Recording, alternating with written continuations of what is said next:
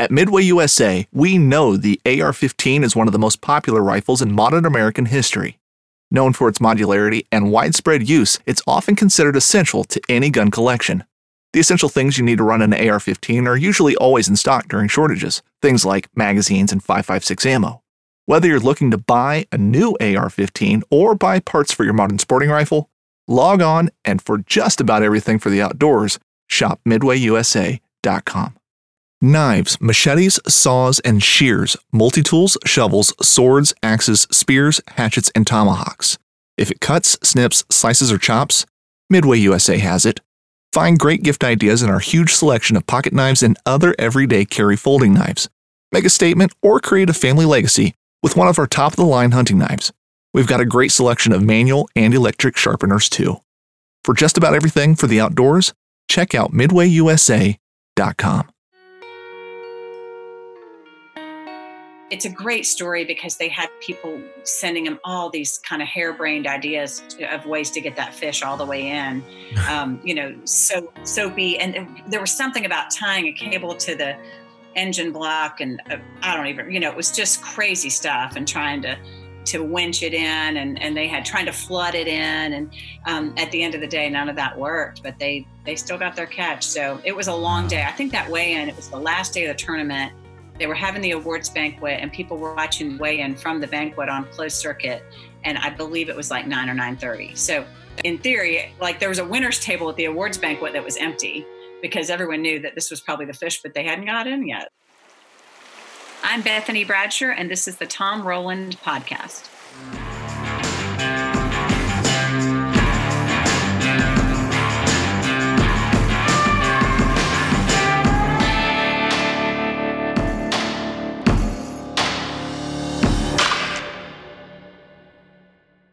Hey everybody, welcome to the podcast today. We've got a great guest. Bethany Bradsher is a ghostwriter, and she also recently wrote a book about one of the biggest tournaments that there is. If you know anything about sport fishing, you've heard of the Big Rock.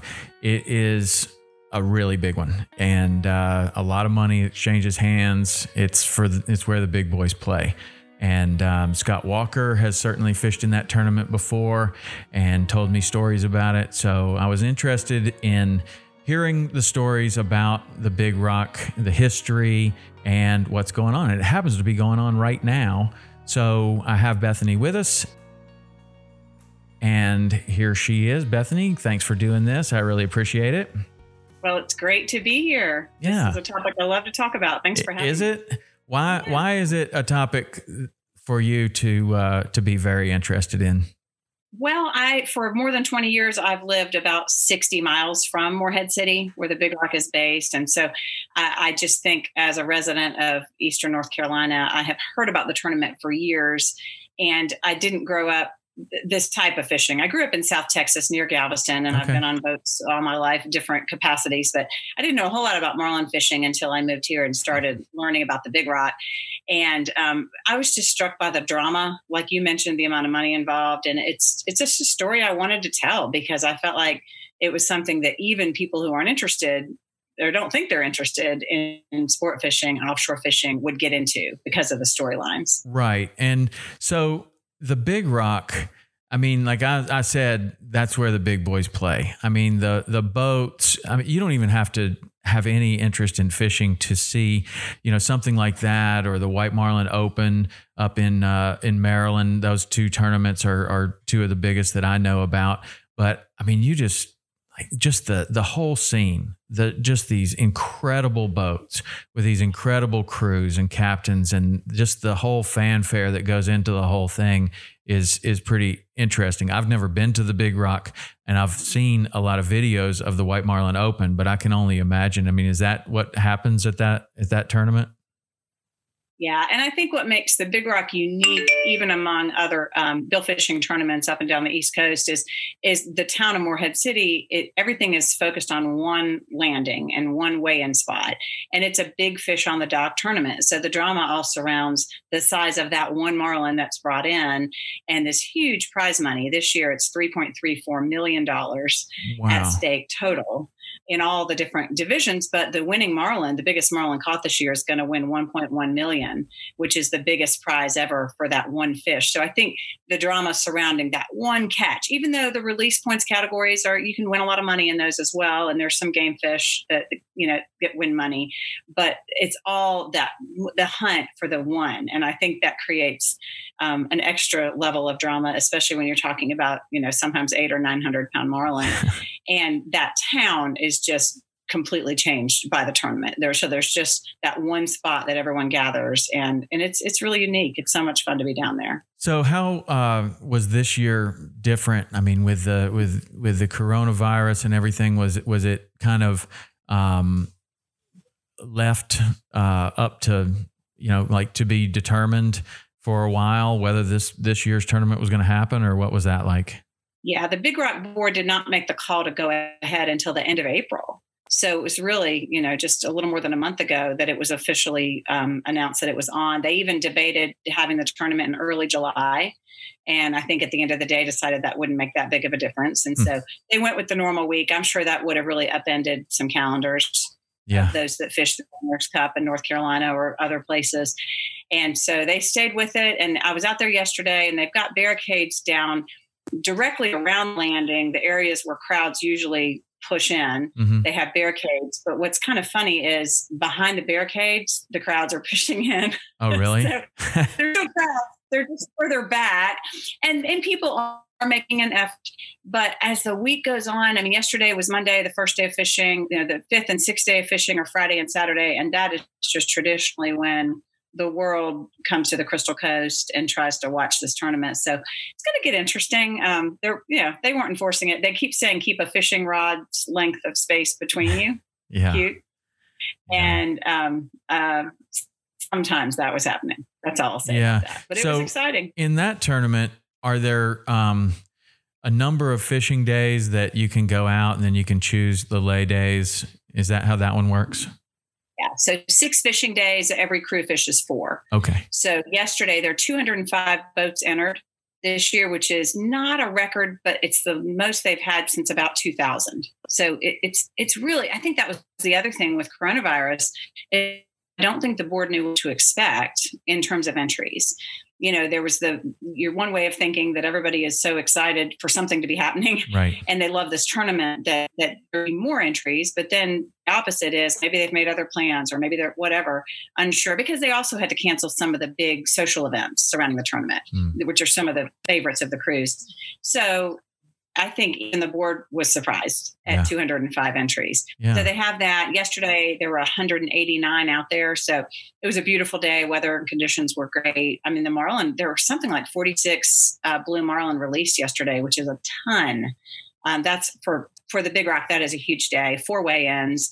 So the conditions are great. I mean, today looks to be, I just looked out my window. I don't live too far away. It looks to be about the same. And it'll be interesting to see what happens. I have a hunch, just looking at the weather, that the more of the boats are going to lay out those last couple of days. Yeah. Wow. That's a tough one to lay out the last day, or the last 2 days, because you just leave so much up to, the rest of the field to catch up. But I don't know. There's so much strategy in, I've certainly fished in a lot of fishing tournaments, nothing like those, but everything from, inshore flats tournaments to professional redfish tournaments. And there's always just a tremendous amount of strategy that goes into everything that you do, how far you're going to run, what you're going to do. And in this case, what days you're going to fish. I think that's a really interesting kind of thing, because you look at it and I don't know, you lay off, and then that's the day the big one comes in. That's a tough decision to make. It's scary. I had a lot of fun talking to captains and really talking about that chess aspect. And the decision-making and all the different aspects, looking at satellite photos and some of it. I mean, there's even one story in the book about a boat owner and a captain who decided to lay a day because his daughters had a theater performance for a summer camp. And he just felt in the moment that he needed to go to that and change his schedule. And it let me just say that fortune smiled on their boat as a result of that decision. And it was a really neat story. The other thing about the Big Rock that I believe is unique is they have this fabulous Fisherman's Prize, which is the level 5. So it's the total entry fees for this tournament are about $30,000 if a boat enters all the divisions. And the final one is Fabulous Fisherman's. And that division is where the first marlin boated over 500 pounds wins $500,000. Wow. So obviously, because it's the first, this year it's 555,000. Everything's a little higher because of the number of boats. But because of that, I don't even know why anybody laid out yesterday. I'm sure it was a mechanical problem. I'm sure there were some reasons, but there were 4 fish brought to the docks and none of them were larger than 500. So that money is still on the table. The year that I focused on in my book, which was 2018, that money was on the table until Saturday. Wow. So a lot of boats were fished out because they kept fishing, even despite, subpar conditions. They fished Monday, Tuesday, Wednesday, Thursday because that money was still on the table and it didn't get claimed until the last day. So, oh, wow. Yeah. Well, there's no guarantee that it's going to get claimed, right? You have to catch a marlin over 500 pounds to get that. So I wonder if that doesn't get claimed, wouldn't that be interesting if that rolled over to the next year? Now I think it was last year or 2 years ago, they introduced a rule that if it doesn't get claimed, that pot of money goes to the release points champion. Okay. So it increases the release, the incentive for release points. Do the release points count for all types of marlin or just for the blue marlin? So the point total is higher for blue, but yes, you get release points for white and for the other billfish out there that do get caught from time to time, but the blue marlin points are higher, and the evidence, the SD card, standard of proof is higher for those as well. So that amount of money that they're giving away, 3.5 million, is that what you said? 3.34 or something? Mm-hmm. So how is that generated? Is that all from entry fees, or how is that generated? It is. Yeah, it's generated from entry fees. So 205 boats times 30,000 is 3.34 million. Is that right? Something like Somebody does that math and it's wrong. And so as we used to say in journalism school, journalists doing math is danger. That's you got to watch out. But fishermen doing math is dangerous too. Yeah, my understanding of the math. And there are sponsorships, but primarily the sponsorships pay for events during the week. And then the other thing about the Big Rock that should be mentioned, and I don't know if this is unique among these types of tournaments, but their charitable impact in that community is tremendous. So all the proceeds from the Big Rock store and the merchandise and Big Rock shirts, just the short sleeve T-shirts sell something like 30,000 a year. Wow. It's become like a Southern season lifestyle brand, right. Southern Tide, that. And so even people who don't go down there, that shirt is a status thing and they sell it crazy. So a huge portion of their proceeds go to local charities, and you can't drive a block in Morehead City without seeing a hospice building or a cancer care center or Salvation Army building that was built largely with a leading gift from the Big Rock. So that's a thing that is. So that would have been incredibly detrimental to the economy of the local economy if they had to cancel this tournament this year. Yes, because they have a group of core charities for whom they provide operating expenses. Mm-hmm. And then during the year, one of their core charities might come to them, like a homeless shelter might say, we need new mattresses.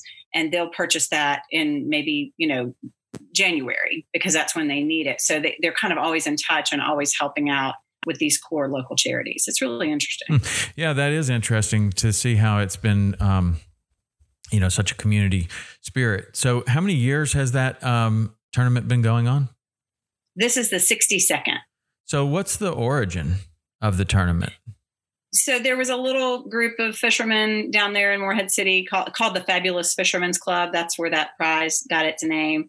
And really it came down to kind of rumors that marlin had been spotted off that coast. Mm-hmm. And so back, when the tournament was first getting started, there was speculation. And when the first marlin was caught, from that point on, then that group got together and said, let's do a tournament. The catch of the first marlin precipitated the tournament. But in the early days, they gave points for every type of species. I mean, I have some sheets that I found that list all the different types of fish. It was a lot more complicated.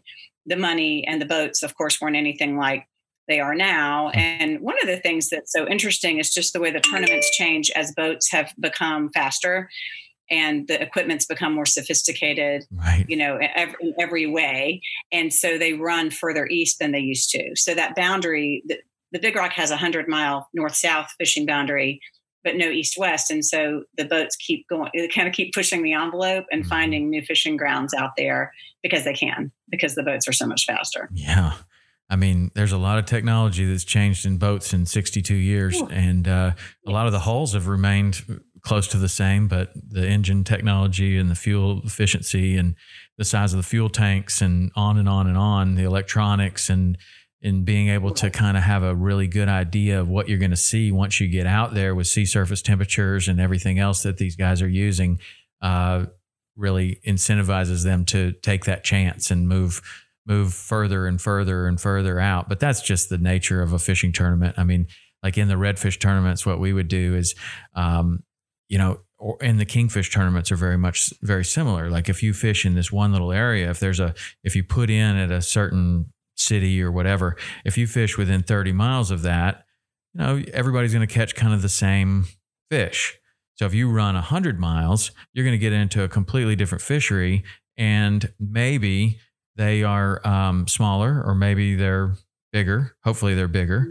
But you're going to come in with something different than what other people are catching. So if you get way out there, like they are, I mean, they're swinging for the fence. They are. Yeah. And yet, then there are other old school, there are quite a few crews and captains who've been fishing this thing for decades, literally since the 70s. And they'll, they swear by some of the old spots. I mean, there is a big formation out there called the Big Rock, which is what the tournament's named after. And it's reliable. I mean, they're always great catches around the Big Rock. And then there are others that like to run up near the Outer Banks. And actually in this tournament, a boat can run out of Cape Hatteras or Morehead City. So the boats that dock and run out of Hatteras have a much shorter ride, and some like that, but they stay away from all the hoopla and excitement in Morehead City. Is there a boat that has more wins than anyone else, or is there someone that has dominated in this tournament? It's funny. I was on a Raleigh, North Carolina sports radio show yesterday, not a fishing show. And he was asking me, who are the favorites and who are the underdogs? And I was like, not really a thing, but there are three two-time winners in the history of the Big Rock. One of those was way back in the very early, first decade of the tournament. And the other two are still competing. So, that's something that happens, but rarely. It's typically a different winner every year. And it's a mix, and you get local boats and people who know the waters really well. And then you get some that come in from last year. The record-breaking marlin, 914 pounds, was caught by a Maryland boat. And there've been quite a few South Carolina and Virginia. So it mixes up quite a bit. I know Florida people come up there too. I interviewed a Florida captain for my book named Glenn Cameron, the Floridian, and they fought a fish for like 3 or 4 hours that year and lost it. So I wanted that story. So the year, why did you choose to I haven't read your book, but I hope to. I need to send you a copy. But what I read about your book was that you chose 1 year to basically write about, and I'm assuming that there's probably some history of the tournament and everything else in your book. But why is it that you picked that 1 year?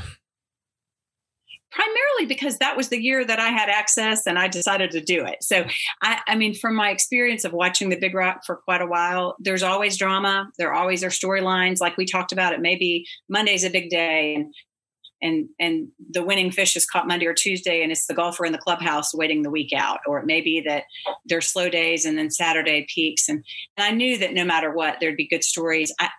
As a storyteller, I wanted to zero in and do a zoom lens on 1 year, because I felt like otherwise it would just be too hard to tell well. I didn't want a book that just said, 1959, 1960, like that. And so what we did is I used the 2018 tournament and then would dive down. There's a story of an angler who was killed in the Big Rock in 1997, and really?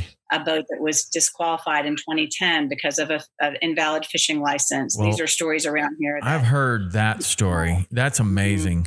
It was amazing. So I make sure that I get told, but I use that. Let's go into that for a second, because I mean, that's 2010, right?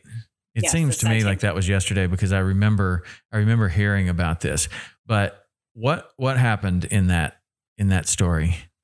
So the crew caught the winning marlin for that year, and it was on the final day of the tournament. I think it was in the 800-pound. It was a big fish, and there was a college kid on board. On a crew member who was a 22-year-old college kid who, as they ran back in with this big fish and initially celebrating because they knew what they had, they realized that he didn't have a valid North Carolina fishing license, so he tried to renew it from his phone on the way back in, and they give a polygraph, which is that pretty common, the polygraph? Yeah, it's so. even in the, I mean, if they're giving away any kind of money, we had to take polygraph tests in the redfish tournaments when you're going to win, even as little as $20,000 or something like that. They generally give you a polygraph. I would imagine maybe they're not doing that in the bass tournaments because you have someone accompanying you throughout the whole tournament, so there's not an opportunity to cheat. But yes, a polygraph is very common. Yeah, so they're given the polygraph, and the truth came out about what had happened, and they had hoped that his last ditch effort to renew the license, the $30 fishing license, was enough. Wow. At the end of the day, they sued the Big Rock, and there were countersuits, and there was eventually a settlement 3 or 4 years later, and the boat did get some of the money back. So, the Big Rock, poor kid. I mean, first of all, you shouldn't be out there without a fishing license, I guess. But man, I mean, you're a 22-year-old kid, and you got millions of dollars. You're a captain. If you're a captain, you've got to ask to see every one of them. It's incumbent on you to do that. And they have a captain's meeting where they obviously review all the rules at the beginning of the week. What I found interesting is in 2018, I went out twice with on one boat, and I was supposed to go with a second boat, but that I missed them. They left early, all that. But the point of the story is both of those captains reminded me, and I wasn't going to touch a fishing rod. I was just out there to experience it. And they reminded me I better have my North Carolina fishing license. So whether or not they would have been that, vigilant before 2010, certainly they are now. Yeah. That's the way rules pop up and the way people pay attention to them. What other stories did you come up with in the 62-year history of this tournament? Oh, goodness. There's quite a few, and just like I mentioned, 1997, there was an angler who had was pulling a marlin in and had the gaff wire wrapped around his hands. And that was such a tragic story. He was 29 years old and pulled overboard by the fish. And, the people on board and his close friends who fished with him, felt like he had done everything right. And it was just a really freak, like a Chinese, not what, I'm talking about. Yeah. Chinese yo-yos that strap your hands. Finger trick. And a finger trick. Thank you. And a crew member dove in after him. And that was a terrible story and definitely something that still gets discussed, obviously. And his wife and daughter that never met her dad, and she was born later that year, came down for a memorial for the Big Rock the following year. And so that was something that we obviously wanted to make sure we talked about. And just stories of, the one that got away, and of stories of, like, there was one guy I like named Steve Coulter. He's the captain of a boat called Sea Creature, and they're one of the 2-time champions. And he didn't really even know much about the Big Rock. He got into the charter business off of Hatteras, and he entered the tournament. At the first time he won, he wasn't the boat owner. He was the captain of another guy's boat. And they had to wait and fish later in the week because his boss was a dentist and he had appointments and he couldn't go out. And then he said, no, look, we have to go this one day because the weather's going to get bad. So they fished one day. And then when the dentist was able to come down, the weather was terrible and the conditions were really dangerous. So they didn't even fish all 4 days, but they caught the one winning fish and won the tournament. And the captain had never even been into Morehead City. He didn't know how to get to the weigh station. And so he had to get someone to direct him. And it was just fun to hear people's stories because it really is a hero's welcome where they come in and cars driving over the bridge will be honking their horns. And, the recreational boats are just all over cheering as the boat comes in. And for most captains and anglers, it's the dream. The dream is to get back into that slip. and to the cheering crowds. Unfortunately, the first 2 weigh-ins yesterday didn't make minimum. And I think that turns from a dream to a nightmare for a lot of the worst thing would be to boat a fish and bring it in and have it be under 400 pounds. Is there a penalty? They get penalized. And what's the penalty for that? There's it's 400 release points. So it and puts how is a release point? If you release one fish, how many is that? How many points? For a blue, it's 400. Okay. So that's like losing a fish. And it's like losing a fish. And for the others, it's 125. No, 150. I'm going to get in trouble.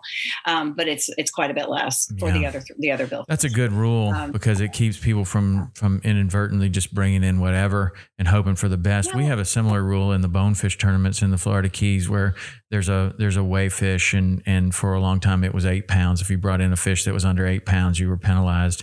And those fish are being brought in alive. Right. Yeah. I would imagine that tournament, is there any, I mean, like in the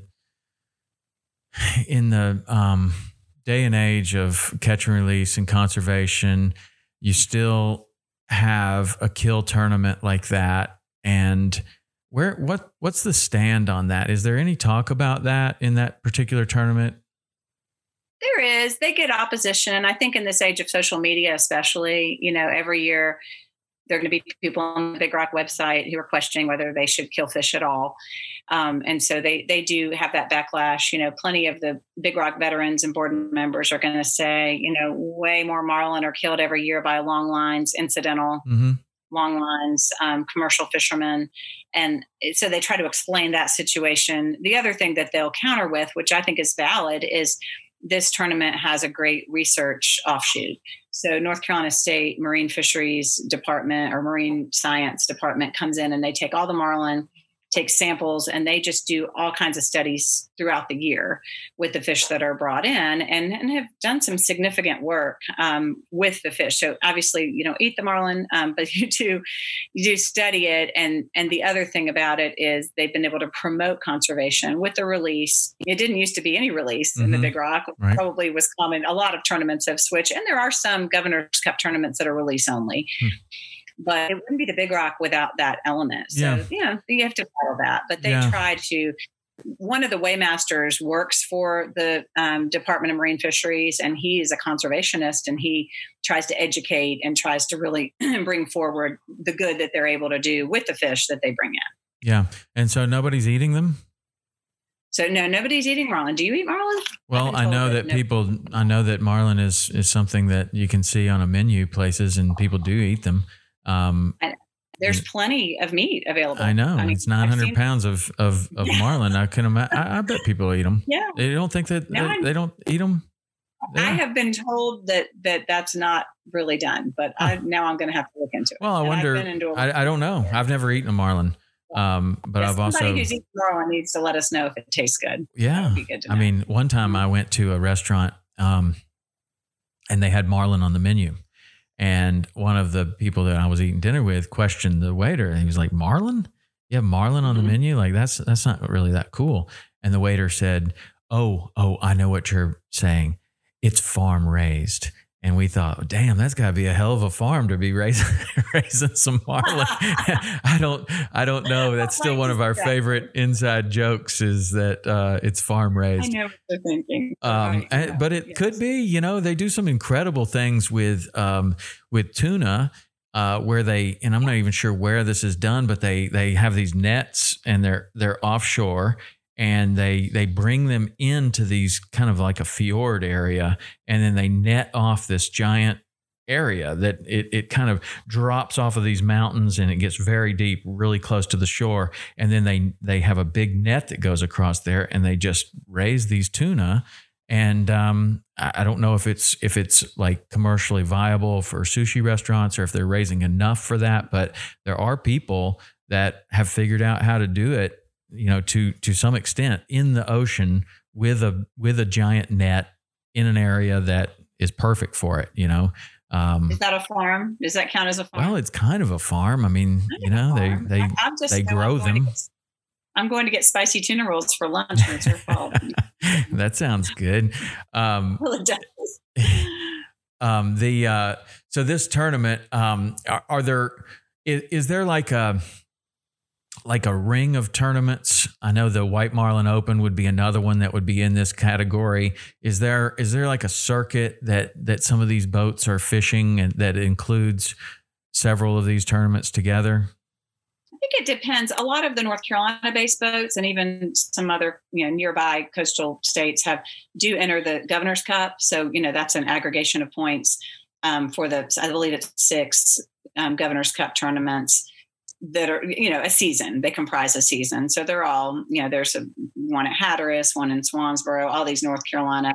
I'd say the Big Rock is the crown jewel of the North Carolina Governor's Cup, and South Carolina has a Governor's Cup series as well.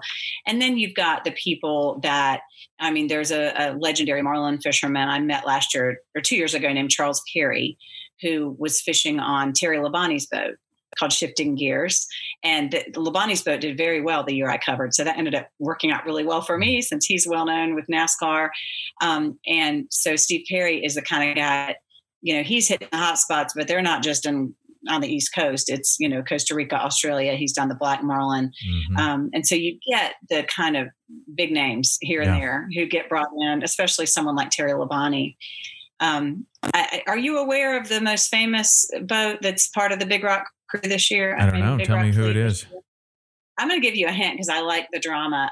His boat is called Catch 23. He's a North Carolina native. I would imagine that might be Michael Jordan. Michael Jordan has been showing a lot of interest in the sailfish tournaments in the Florida Keys, and he's been doing a lot of that. So yeah, and that's his boat, Catch 23, huh?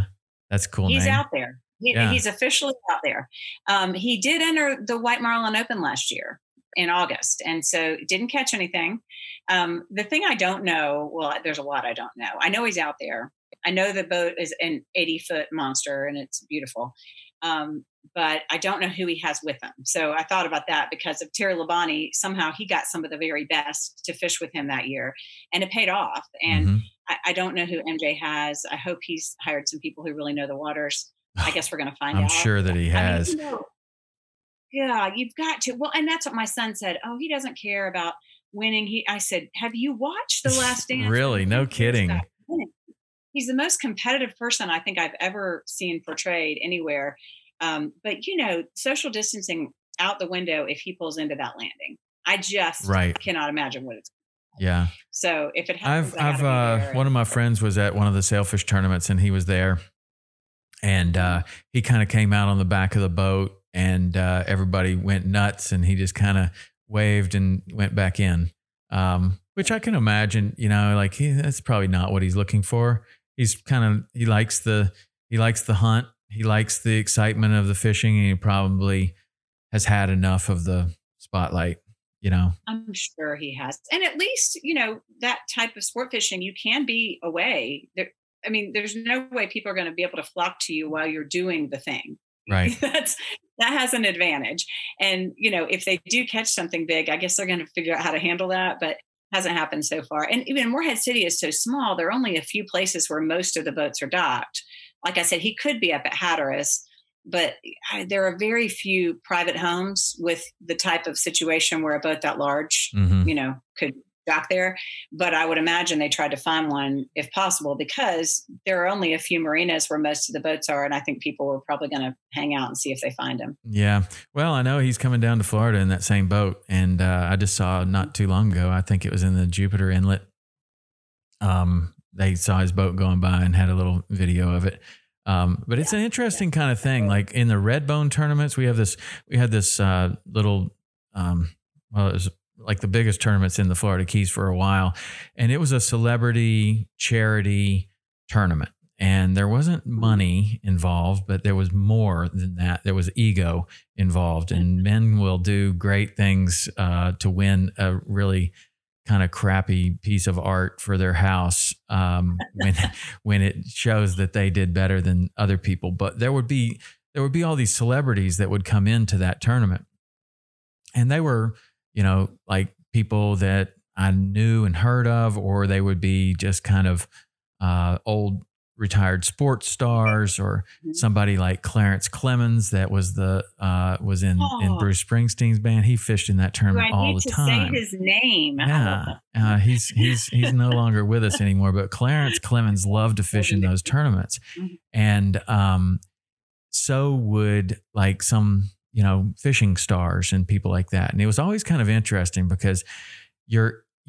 around like a celebrity or whatever, but when you're competing in this tournament, like they're kind of on your territory now, and they're not like anything special. It's like, okay, well, there's so-and-so over there. That's great. And I'm sure that that's how it is with, these guys are fishing next to Michael Jordan, and like, they're like, okay, well, like, he's the new guy.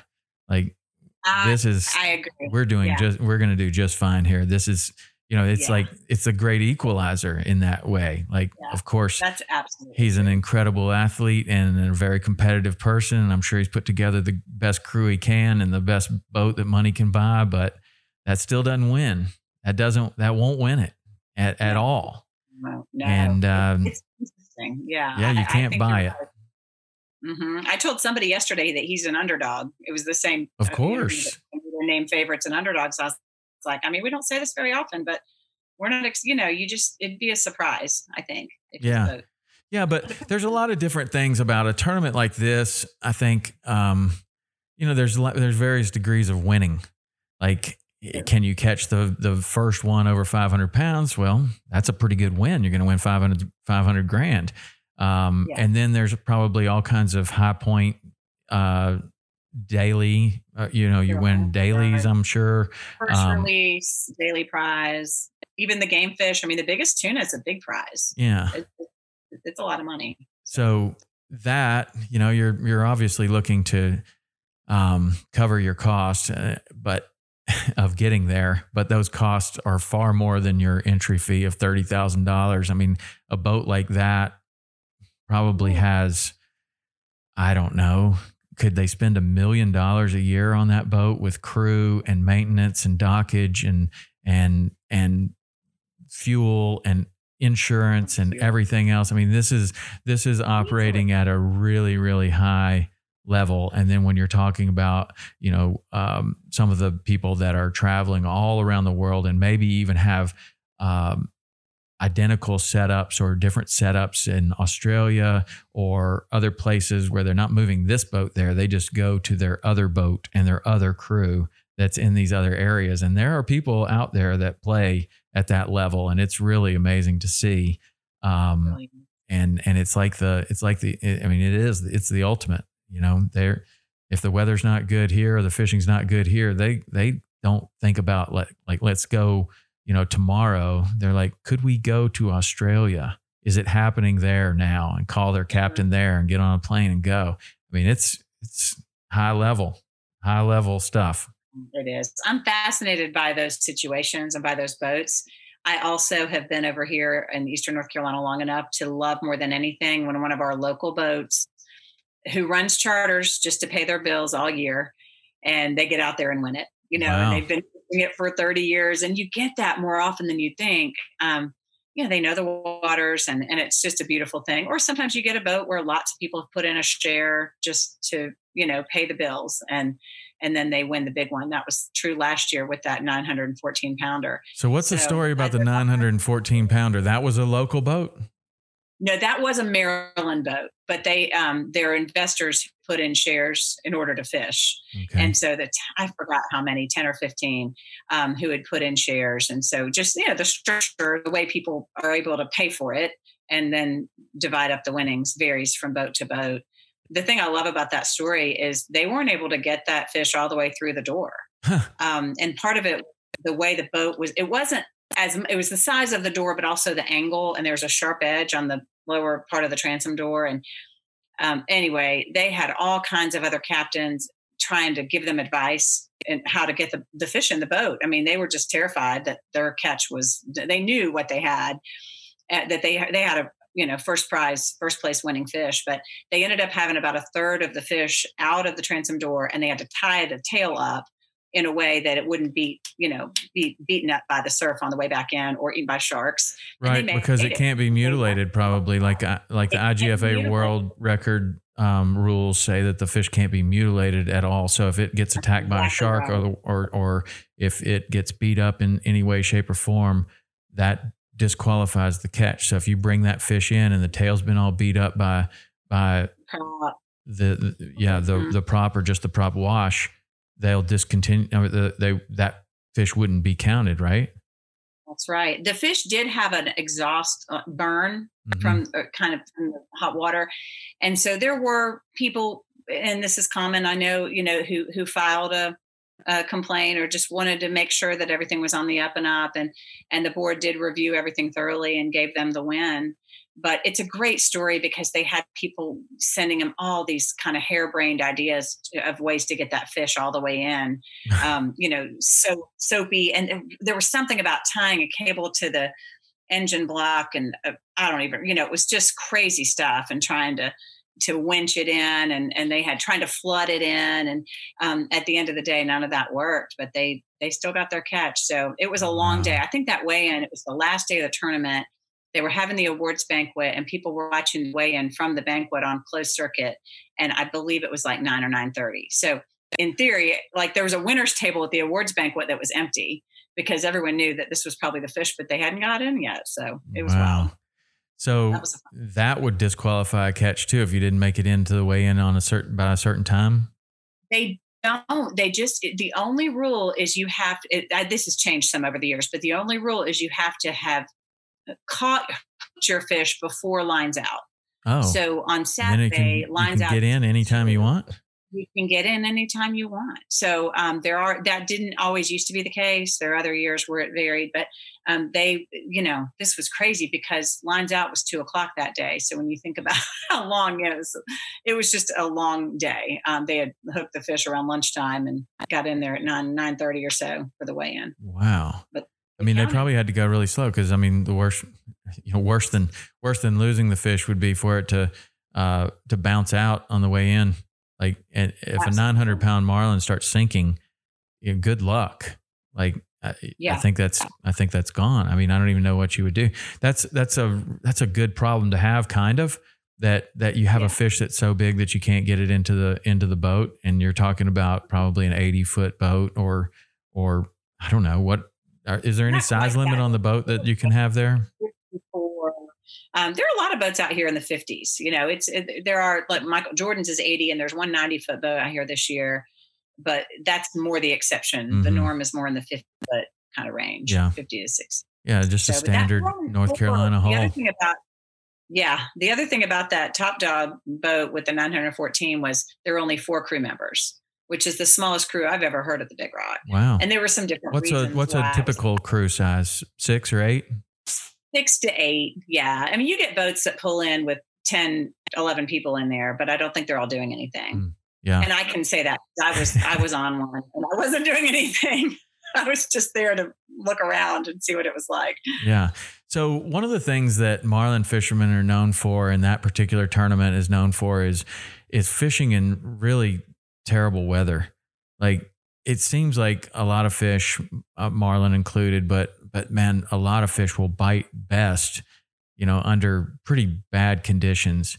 So is there ever a day during this tournament or during the history of this tournament where they've just said, no, nobody's going, or they just call it? Not that I know of. I have not been told that was ever I would think that done. That's, and again, that they leave it up to you're talking about people in 50 to 80-foot boats. So, and they're all professional crews and captains. They can make their own decision on what's safe and what's not. But man, I tell you, those guys, you see some videos of marlin fishing off the North Carolina coast, and it is terrible.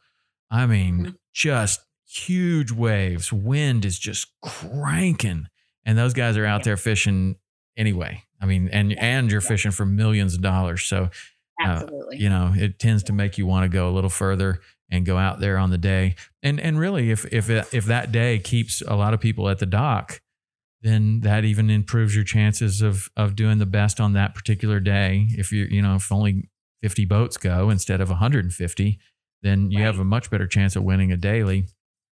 But I know those guys are not afraid to fish in the worst possible conditions.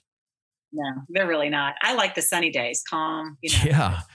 But the fish don't always like those. The fish don't always like those. Yeah, I like the sunny, calm days too. But sometimes it's, I don't know. We used to say, it's too nice. It's too nice. Even the fish think it's too nice, so they don't Right. go and Right. They're not going to. they don't bite as well. It's those nasty days, man. They that's when you catch the biggest ones.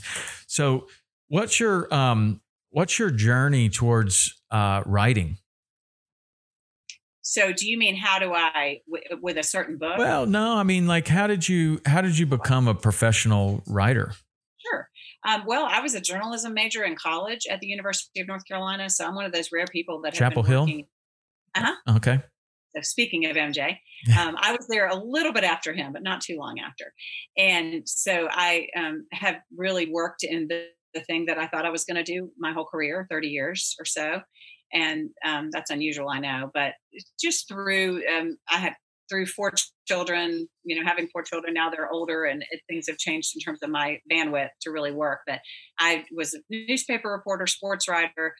I've written for magazines, a lot of, internet website work along the way, but really always wanted to write books because I love to go deep into one thing. That's just been my passion, just that enterprise reporting and telling stories in a, comprehensive way. So in 2010, I wrote my first book, which was the story of Keith LeClaire. He was a baseball coach here at East Carolina, which is the university in my backyard, who died of ALS in 2006 and was amazing in his success and in his ability to inspire this community. So I wrote that book. And since then, this is my 10th book. The Big Rock book is my 10th book in 10 years. And some of those have been ghostwritten. I've ghostwritten for a couple of different people along the way. I've written some contract type books. An example of that is I wrote the history of Hardee's, because Hardee's was founded up the road in Rocky Mount, North Carolina, and they wanted the history written while their founding fathers were still able to tell those stories. And so they hired me to write their history. Not that concerned about whether it sold a lot of copies. They just wanted it to exist. Mm-hmm. I wrote a book about the Super Bowl. I've done a couple of ACC basketball history type books because of where I live and that we're passionate about that. So this book is a departure in some ways, but it isn't a departure because I'm always just looking for great stories to tell.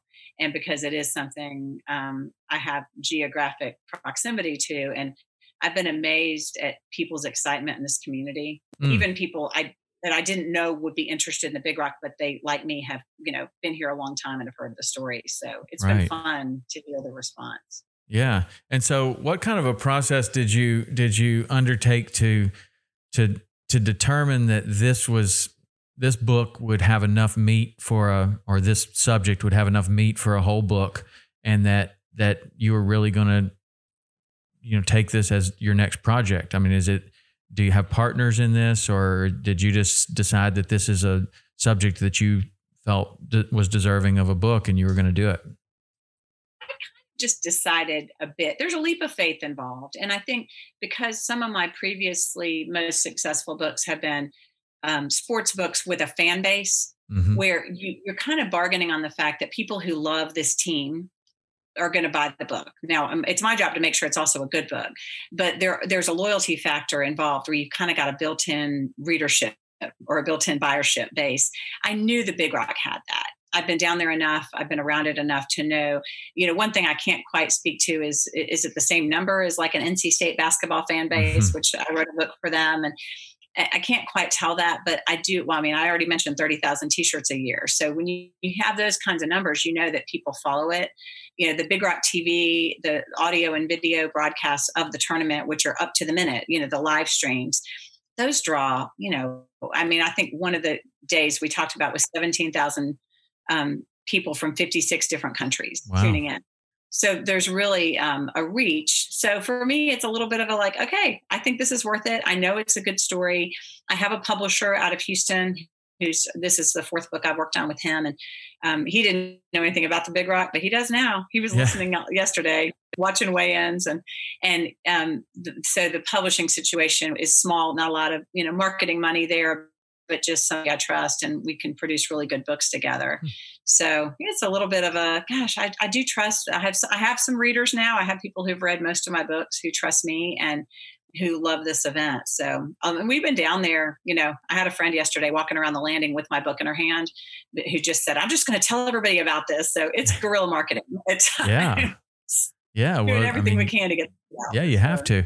Well, the landscape on publishing has changed so much. I mean, you have this relationship with a publisher, which is probably, that's probably very advantageous for somebody that's written 10 books. Is there any consideration of like when would you consider maybe self-publishing a book rather than going through a publisher? I've actually done self-publishing with a number of people. So like the ghostwriting books that I've done, I guess 4 or so of the books I've done have been, the Hardy's book was self-published because there was no reason not to. They wanted the book to exist. Self-published books look really nice now. Like you can hold a self-published and a traditionally published book next, especially if you hire a good graphic designer. Don't get me started. Some people don't. And so sometimes you can tell, but if you do it right, you can't tell the difference in terms of the appearance. And for Hardy's, they weren't looking to sell. It was not about sales. They just wanted it. And so the turnaround's really quick. The number of copies, the amount that you're paying per copy for printing is actually rather low for a paperback. So people can get in and out of that with very little risk. You don't have to get like 2,000 books and put them in your basement and hope they'll sell. You can go order 100. And then if they sell, order 100 more. And the price is the same. And that's not the way traditional publishing works, nor the way anything used to work. So people like that aspect of it. So we've had great success. And I have actually a friend who's a graphic designer who lives in my neighborhood. So we have this great little setup where if somebody wants a book, I can write it for him or edit it for him, depending on the situation. And she can design the interior and the cover. And we send it off to a self-publishing and it's done. We've done that together several times. She's the art, and she's also designs covers for Whitecaps Media, which is my publisher for this book. So she's done most of my covers. And I love that. I'm not artistic. I need people like that in my life. Well, yeah, to come up with something really good, oftentimes you need people of different skill sets. Like a writer is not necessarily your creative, but maybe not necessarily in the artistic, purely artistic way. You can, I don't know. I always have all of those kind of people around me. Like for the television show, it's like, I got an idea of what we want to do with the television show, but I need somebody that can actually do that. And then, like photographers and people that can actually, they're way better than I would ever be, Yeah, so for sure. That helps greatly. So do you have any ideas on a next project? I don't. I have a couple of people I'm working on helping edit a book for a former college basketball coach here that lives here in my town. I have another ACC basketball former star who's interested in me helping him write a book. So it's that kind of thing where I'm always having conversations with people who want to write books and trying to figure out if I want to get involved. But I love this model for the Big Rock too, where it's my idea and I execute it the way I want to do it. And then I get to go out and sell it. And so I feel like I just need to get these few weeks of this book launch and the tournament itself behind me and then figure out what's next. Just looking for great stories to tell. And I like the older stories too, sometimes where, there are people who can tell them, but maybe they're getting older and this is the time to jump on that and to hear those stories and to put them into a book form. So I do a lot of digging. Yeah. So are you kind of drawn to the sports world?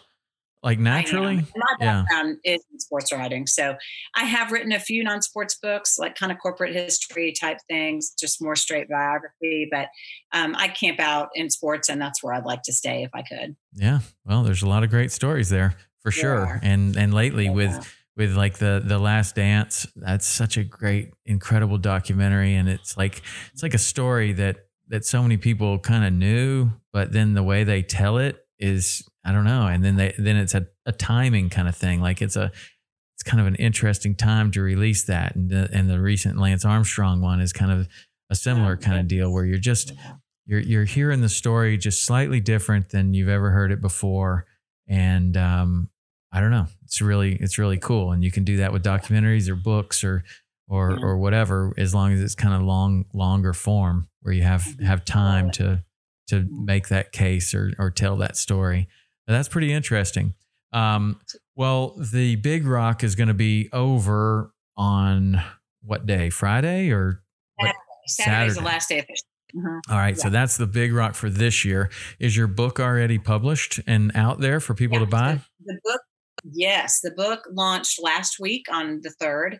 And bigrockbook.com is probably the best place to go because that's an easy, quick place to order it online. It is on Amazon, but we're having some Amazon issues at the moment that we are having trouble getting them to solve. So maybe by the time people watch this, it'll be fine. The ebook is there, but the printed book, we're having some trouble.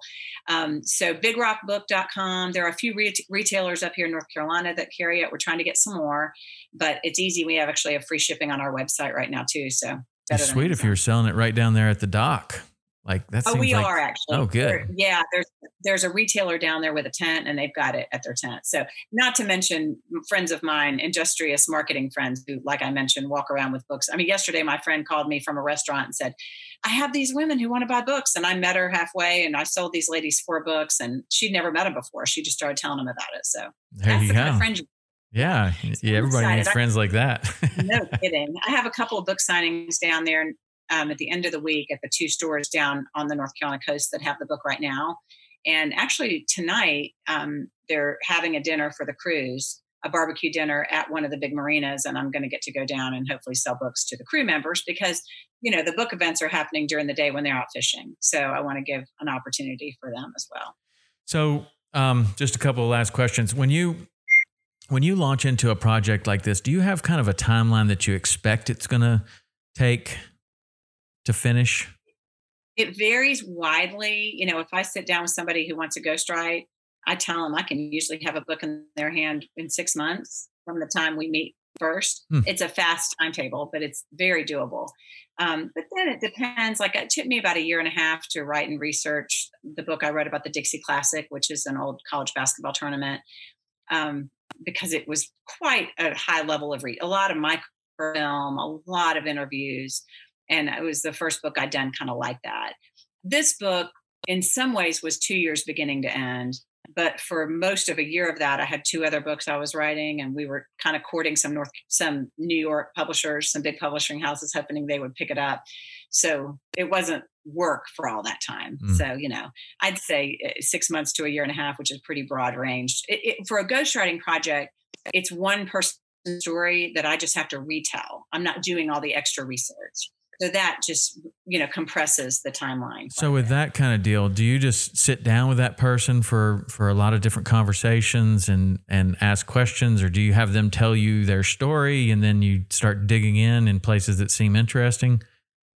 Yeah, pretty much. They tell the story and I type and record and, kind of like you said, ask a lot of questions and then start to write it. It's really an as told to story. So it's their story. I have to try to capture their voice a bit, but it also should be told a little better than they would tell it, or why are they hiring me? Right. Well, it's kind of interesting when you have someone who has written books and sold them successfully versus somebody who has lived that life. And you're kind of like, there's got to be a point there to where this one person thinks that this part of their life is definitely the most important and the most interesting. And then you key in on something else and it's like, well, this makes a book. Like, what is that? Like, what are you looking for in that kind of deal where that's what makes a book?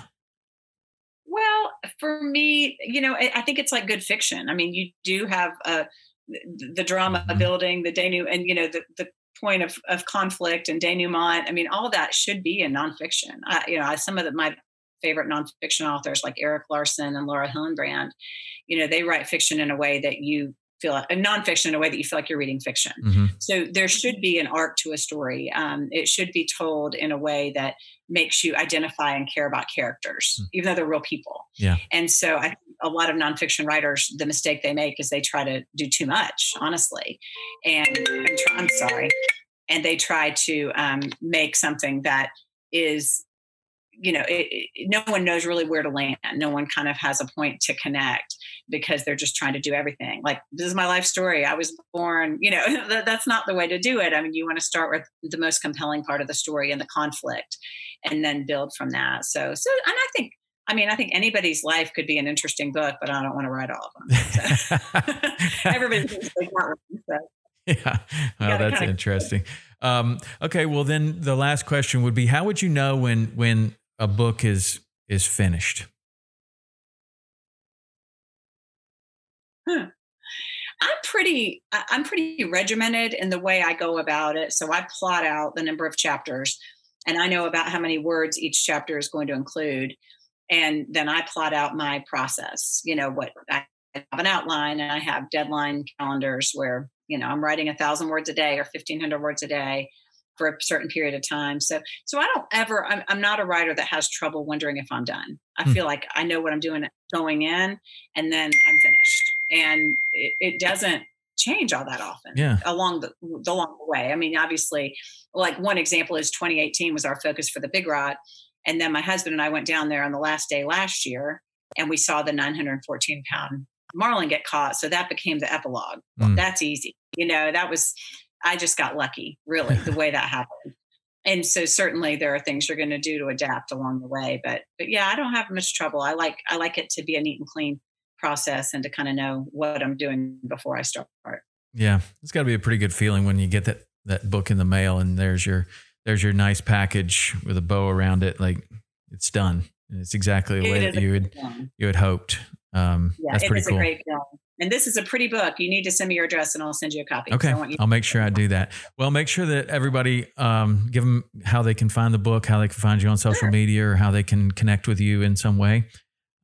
That'd be great. Twitter and Instagram is Bethany Bradsher, my name, which is I guess there's not another one, so I got lucky. BigRockBook.com is a great place for all the information about the book. And there's an Instagram account with the same name, Big Rock Book. And we've been doing, mostly my 23-year-old daughter, who's more adept at social media than I am, has been doing a great job putting up a lot of events and a lot of Big Rock news and book news, book events that we have going on. So check all that out and get yourself a copy. If anyone, reads it, reach out to me and let me know what you think. Great. And then the Big Rock tournament, how does somebody follow that? TheBigRock.com. Gotta get the V in there. TheBigRock.com. And they've really upped the ante in terms of video, and the audio coverage is about the same as it's always been, where you get to hear the voice of the Big Rock, Randy Ramsey, talking to the fleet all day. If you want to, you can listen to all of it. But they also really have put together great video coverage of the weigh-ins. And one of the hosts down there at the landing is Curtis Strange, okay. Two-time U.S. Open champion, who's part of the Big board, and he wrote the foreword for my book. So that's kind of fun. He's broadcasting the U.S. Open this week, but he's available. So they've got him down there as well. Okay, cool. All right. Well, good luck with the book, and I hope that it sells off the shelves. And I appreciate your time today. You got some great stories, and I'll look forward to reading your book. Thank you so much. I enjoyed it. All right. And tight lines to everybody. Thank you. Thank you. See ya. Bye-bye. That was Bethany Bradsher. And I'm going to check out the book, The Big Rock. Man, if you don't know about that tournament, it is that's where the big boys play, like real big boys. So check that out. Anyway, thanks to Bethany for that. As always, this podcast was brought to you by Waypoint TV. You can go there and get all of your favorite fishing shows and hunting shows and how-to and all kinds of stuff there. There's a social media network. There's an outdoor collective of podcasts. There is just about anything you want at Waypoint. Go to waypointtv.com. You can figure out how to get all of that. Barracuda Tackle makes the best cast nets on the market. They also are selling my favorite new item is the hook extractor. I like the 13.5-inch one myself. You may like the 8.5-inch one if you're taller than me and you don't have to lean over a high gunnel.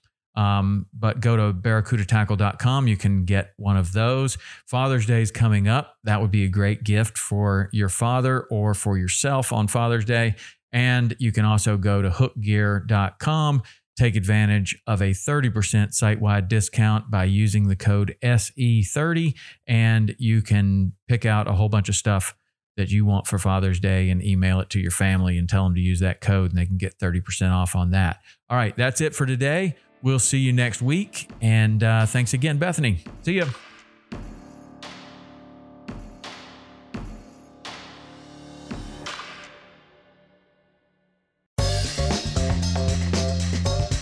Join Captain Justin Leake and Meredith McCord for the best fishing action along Panama City Beach. Tune in to Chasing the Sun every Sunday at 9:30 a.m. Eastern on Waypoint TV.